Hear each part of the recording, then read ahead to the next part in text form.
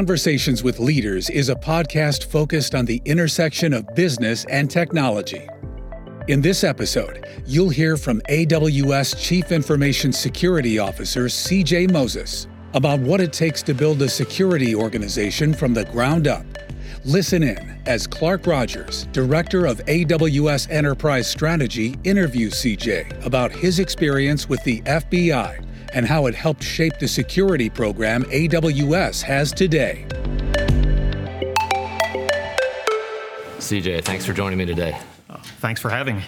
So would love to hear a little bit more about your background and what brought you to AWS. I know you've been with us for quite some time, but what got you interested in AWS and what brought you in the door? It's been just about 15 years. You're coming up on that. Myself and a few others that are here at Amazon, we're working at the FBI. And we had a mission that required us to do big data before there was big data. Essentially, it was in support of counterterrorism. Every piece of digital media the U.S. government got, we got a copy of it. Okay. And we got a copy of it in order to cross-correlate it against everything else we knew in order to figure out and to find that needle in the needle stack that was going to keep bad things from happening to good people. And that mission is the definition of what would keep you up at night. Because if you fail to do that, people could truly die. So we spent a long time building lights out, fully virtualized data centers with state-of-the-art everything that we knew or could buy, and looking for the newer technologies and things like that. A few people went out and talked to different companies, one of which, EC2, had just been launched, like literally was like brand new. Elastic Compute Cloud, and that sounded like something that we really would want to have. Or like the idea of using 1,000 computers for an hour versus one computer for 1,000 hours. Sure. Time to mission, time to keeping bad things from happening to good people. Much different model. So, we took the opportunity. Jeff Barr, our chief evangelist these days, our only evangelist back in those days, right. Had an open calendar set up, and a few of our people decided they were going to get on his schedule when he was coming to DC and talk to him about things, and we did. And that conversation led to ultimately realizing that because EC2 was brand new, the user ID and password that you used to buy books at the bookstore was the same thing you logged into EC2 with, or AWS as a whole at the time, not a security model that the U.S. government was going to sign on for counterterrorism information. Right. That's 15 years ago. But that discussion, although it took 6 months or so for us to kind of come around from being the customer that had the need to being potentially employees that were going to try to fulfill that need, it took us 6 or 8 months. But in the end, in December of 2007, through a little prodding from Jeff as well as up to Andy, that the only way we're ever going to get to that position is to have people like yourselves that come on and show us and assist, building the enterprise in a way that's going to meet those types of needs, which will also make us enterprise ready. So that discussion turned into a trip out here to Seattle where we interviewed. We thought we were coming out to discuss, and it turned into interviews. Surprise. Yeah, surprise. And they were interviews as we normally have at Amazon. A couple weeks later, 3 of us started, dragged beanbag chairs into a data center in Virginia.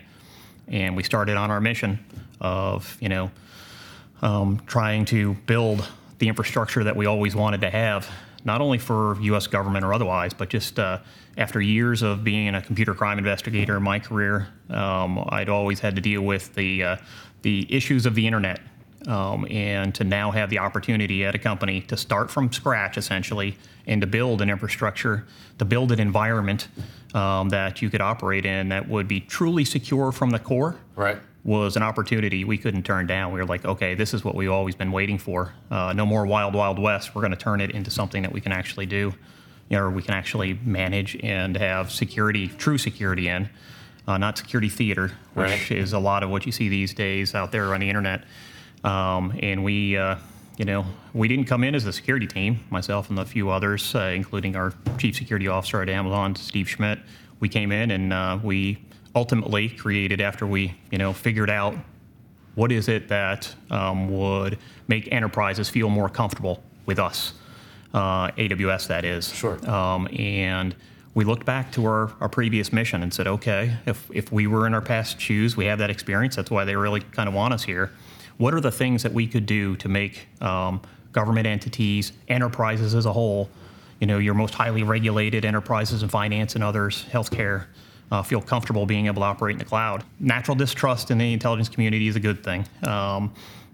It's not trust but verify. It's verify then trust. Sure. And so the environment that we had to figure out a way to try to get them to better trust. So we created, logically isolated networks using VLANs and things like that had the theater perspective of being secure, but we knew in scale, at scale, or under heavy attack wouldn't work in this environment.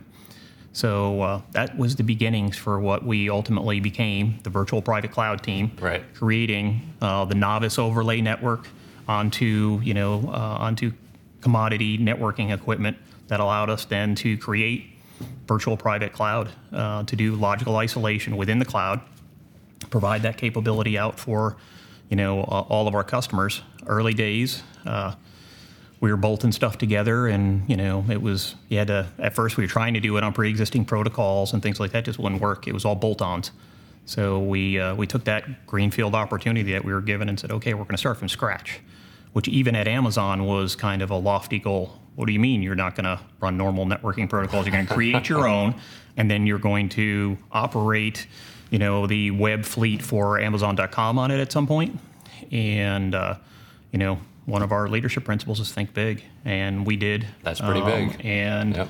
Within so that was 2008. By 2009, VPC was launched. By fourth quarter of 2010, the entire Amazon.com web fleet was running on virtual private cloud infrastructure, logically isolated from each and every node, which allowed us to scale test, truly, how VPC would operate. Learned things in that process, but didn't have any failures that took us off the air, thank God. Jeff would have been upset. But then iterate just like normal, continue to work backwards from the customer.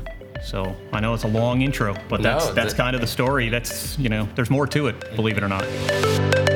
We hope you're enjoying this discussion. To join the conversation and engage with other business leaders on these topics, follow us on LinkedIn at AWS Executive Connection. One thing that stuck out to me in that was that you were not hired as the security team. So I'm going to assume you were hired as an engineering infrastructure type team. Yeah. And that really makes sense today, because when we look at the larger AWS internal organization, mm-hmm. Mm-hmm. You run AWS security. Yeah. And then there's multiple engineering and service teams that are out there. And one of the principles that we operate under is security, for the most part, is an expertise organization and an observe and report organization, while the engineering and development teams are the sort of the doers and the patchers. So were you able, because you came in so early, were you able to sort of set that culture then that engineering owns security and owns the security of their products? So our culture at Amazon as a whole is one of ownership. So that ownership, leadership principle, and the culture actually sets the bar, or sets the base for security teams owning the security of their services. Going back to the early days, we were a virtual private cloud service team, so we were in that same boat. We didn't have an AWS security. We had an Amazon-wide security engineering organization. Yep. It wasn't even a security org per se. It was security engineering. So they would help to engineer things if you brought it to them and kind of set some policies and things. But it became very clear when we were getting ready to launch virtual private cloud, and then subsequently did, that customers would have a lot of questions about how we did security. Right. And that we would need to be able to articulate that, as you would expect customers would want to, especially fullness of time, U.S. government or international governments wanting to ask questions. They have really deep questions. The gotcha is that the security organization that Amazon had was very focused on the Amazon retail business, the consumer and now stores business. That is quite different than having AWS, which is service-oriented, selling to customers. So we kind of needed a kind of a change there, and it was clear that the mentality and the model for Amazon security was one that we didn't talk about security externally hardly at all intentionally. Sure. We did our things, and it was very strong, but it wasn't one that we were going to talk about. In AWS, we needed to have that, and we needed to be enablers to the business. Coming from running a service team, knowing the things that we needed and what the customer questions were, and then subsequently in 2010-ish, thereabouts, I think AWS Security was established. Then establishing the security team because of those needs from customer perspective and service team needs allowed us to build that infrastructure in the culture from scratch. And it was Andy Jassy who decided we need to have our own security team. It wasn't Steve or I. And quite honestly, when it was first determined, nor Steve nor I were really in the running or had talked about doing it. We were running virtual private cloud, had just got past that growth curve of just starting, getting the startup going and everything moving well. And we helped interview for a potential CISO to sit out here in Seattle with Andy. We interviewed and really didn't find anybody that kind of fit our company culture as well as knew what we needed to build. We needed a security team that was an enabler to the business, right, not one that was a land of no. Steve spent a lot of time out here, as did many of us, sure, getting things set up. But in the end, the reason why we have the kind of model that we have today is because we started out as a service team, understood the needs and the friction, because quite honestly, there is friction. But at the same time, we needed to be, as a security team, needed to be an enabler to the business and to make sure that the service team owners understood that the ownership model of success and failure, profit and loss, security was included within that. Taking that kind of forward to, okay, working back from the customer, I had a paradigm of technology that I was limited to the vendors that would work with me. Now I have all of what I called at the time this alien technology within Amazon that allows us to be able to do things that we never thought we could do before, and the innovation mindset and culture that we ran into that opened us up. Right. Opened up to think greenfield and say, okay, if you're able to rebuild the internet and have it within, your walled garden to some extent, what would you do?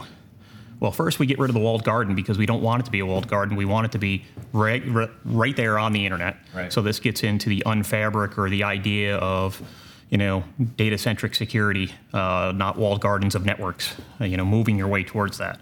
So that started many, many years ago when we first joined. And that's where, the technologies that we implemented from VPC kind of forward have allowed us to continue that. And that innovation and the builder culture in security as well as just in everyday life is, I think, one of the things that I look at as enabling Amazon to continue innovating the way that it has for all these years. Normally you see companies that innovate for a while and then they get caught up with all of the keeping the lights on work. Yep. That is a challenge for everyone. It's a challenge for us as well. But the innovative spirit and leadership principle / ownership model allows us to continue to innovate on behalf of customers, working backwards from them. Certainly. So let's pull that sort of humanity of security for a little bit, right? So every customer I talk to is, I can't find qualified security people, or I can't afford them, or something like that. Yeah. I want my security team larger. So the good thing is they realize there's a need for stronger security and better security at their organizations. Can you talk a little bit about what you look for in security hires, and just sort of set the stage. AWS security, you're responsible not only for sort of traditional security functions, but there's also compliance functions and regulatory functions, Yes. all sorts of different things that fall under that umbrella. Yeah. What are you looking for professionals coming into your org? So the number one thing that we look for, and obviously security needs a lot of different types of people doing a lot of different jobs and responsibilities. But when a lot of companies are focused on hiring security engineers or people that have security expertise, I think our focus has been not as much hiring or focused only on security engineers. It's focused on builders. Okay. People that can find things that we're doing that need to be automated and automating them. And those builders can learn security or do naturally. And especially with now we're at a point where we have a lot of security engineers. Having the security engineers that we have that are builders help to mentor and bring forward other builders is really important, because from the standpoint of if you hire only security engineers that don't have the builder capability, you're going to need to hire many more security engineers because you're going to manually scale. Right. If you hire builders, aka software development engineers or security engineers that can code to some extent, right. in those cases, not only code, but other ways of mechanizing things, is then you don't need to hire as many going forward, because they're going to take the opportunity when they see things that are repetitive, that are boring to them. Engineers don't like to redo the same thing many times. They're going to create the scripts, they're going to create the tooling, they're going to create the services that will make a path of least resistance, again, make security easier for them. And you won't need to hire 10 people to go through logs, because they've created a logging infrastructure that is able to be reviewed quickly and at scale and pull out the right pieces of information, and then have one human look over the logs for the things that the system has told them is important based upon their own parameters that they put into it, versus the 10 people that would have to just fumble through logs trying to find, by luck, the things using grep. That's not the way to scale. So the number one thing is hire builders that can help you automate within that space. Build on the expertise that you have doing things like that.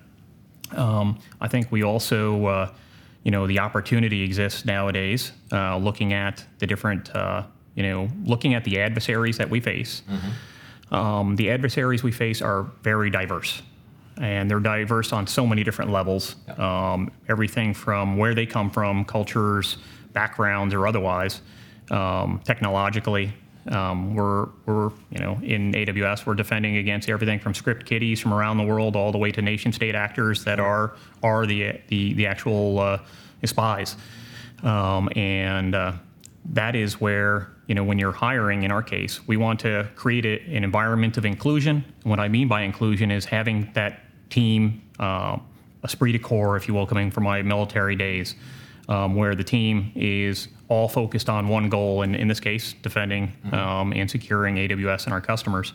But then take that even a step further. Once you have that kind of team environment, make sure that team environment is open to all builders, to all of our security people, to, you can go down the whole list of, and it's not just a security engineer focused culture, or it's not just this type of person focus.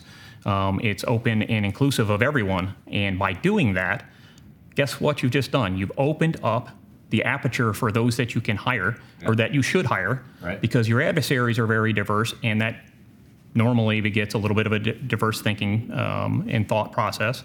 If you are defending against those other people to begin with, you should have people that represent and think that way in order to create that. I think we get lost a lot of times in the security space, and a lot of spaces in the technology world, thinking that computers are attacking the computers. Right. It's not the case. The computers aren't. The computers are the new tool using humans to attack other humans. How are they attacking them? They're attacking them through the computers to get their money. Sure. Theft has been here since there's been money or anything someone else wanted that you had. So those are the types of things that we have to think of, in that, bringing that diversity of thought into play, hiring from a broader swath of people to begin with, allows you to have that diversity of thinking that allows us to be better at protecting our customers' data, and ultimately creates a better inclusive environment for us all to work in. That's awesome. So, it's well known. You're a veteran. I'm a veteran.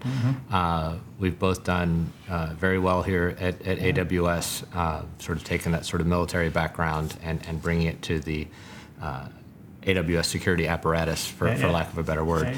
How do you see veterans contributing to not only the AWS security team, but the larger AWS footprint? No, absolutely. So, years ago, Amazon-wide, they committed to hiring 25,000 veterans within a certain period of time. That turned into 25,000 a year, and without even having that specific goal, it's more than that these days. I have been very fortunate with military background to Forrest Gump my way into various roles over these days. That's my career plan. Follow Forrest Gump. He seemed to work it out. Right. One of the things the military does is teaches people how to think in adverse situations. And in security, that's a lot of what you need. You need people to remain calm, to not be worrying about those things they can't control, but being preparing for those things they can. And that's what the military teaches you. Going back to my past life, the FBI, prior to that, Air Force OSI, I told you that, the things that really kept me up at night was the fact that people were going to die on my watch. Yep. Normally, that sense of mission. Yeah. Normally, that may not be the case today, but that also sets me up to be able to deal with the things we do have, Sure. as well as those that are on the AWS security team or in AWS as a whole or Amazon as a whole. In hiring from an environment where we already know that training and that mindset is already there allows those people to fit into our culture, which happens to align very well with a lot of military cultures. Right. I know in AWS security, it seems to be the continuing thing, and it's not because I'm forcing that. Right. It's, the people that have that experience fit in very well. And I don't mean fit in from a, yes boss type of mentality. It's quite the opposite. It's having the experience and the cool under pressure capability to be able to move the ball forward and protect our customers and not get frazzled because Right. there is a 0 day, like a Log4j type of issue. Maintaining calm under pressure and getting it done. We continue to recruit from military space. We work with the Amazon Warriors program. Even in, I'm an amateur race car driver. My race team, we actually work with Operation Motorsports, which is a nonprofit that's designed to take medically retiring veterans from the military and help them transition by making them part of the race team. Oh, wow. So from a mentality perspective, they go from one team to another, helps them transition. It's been really good for me from the standpoint of being able to kind of get back and make sure people can transition. I had a weird transition, from Air Force to FBI to Amazon, whereas in some cases people retire from the military and they're like, what's next? Where's my team? Yep. And if you don't have that team, you kind of have a loss of self-worth.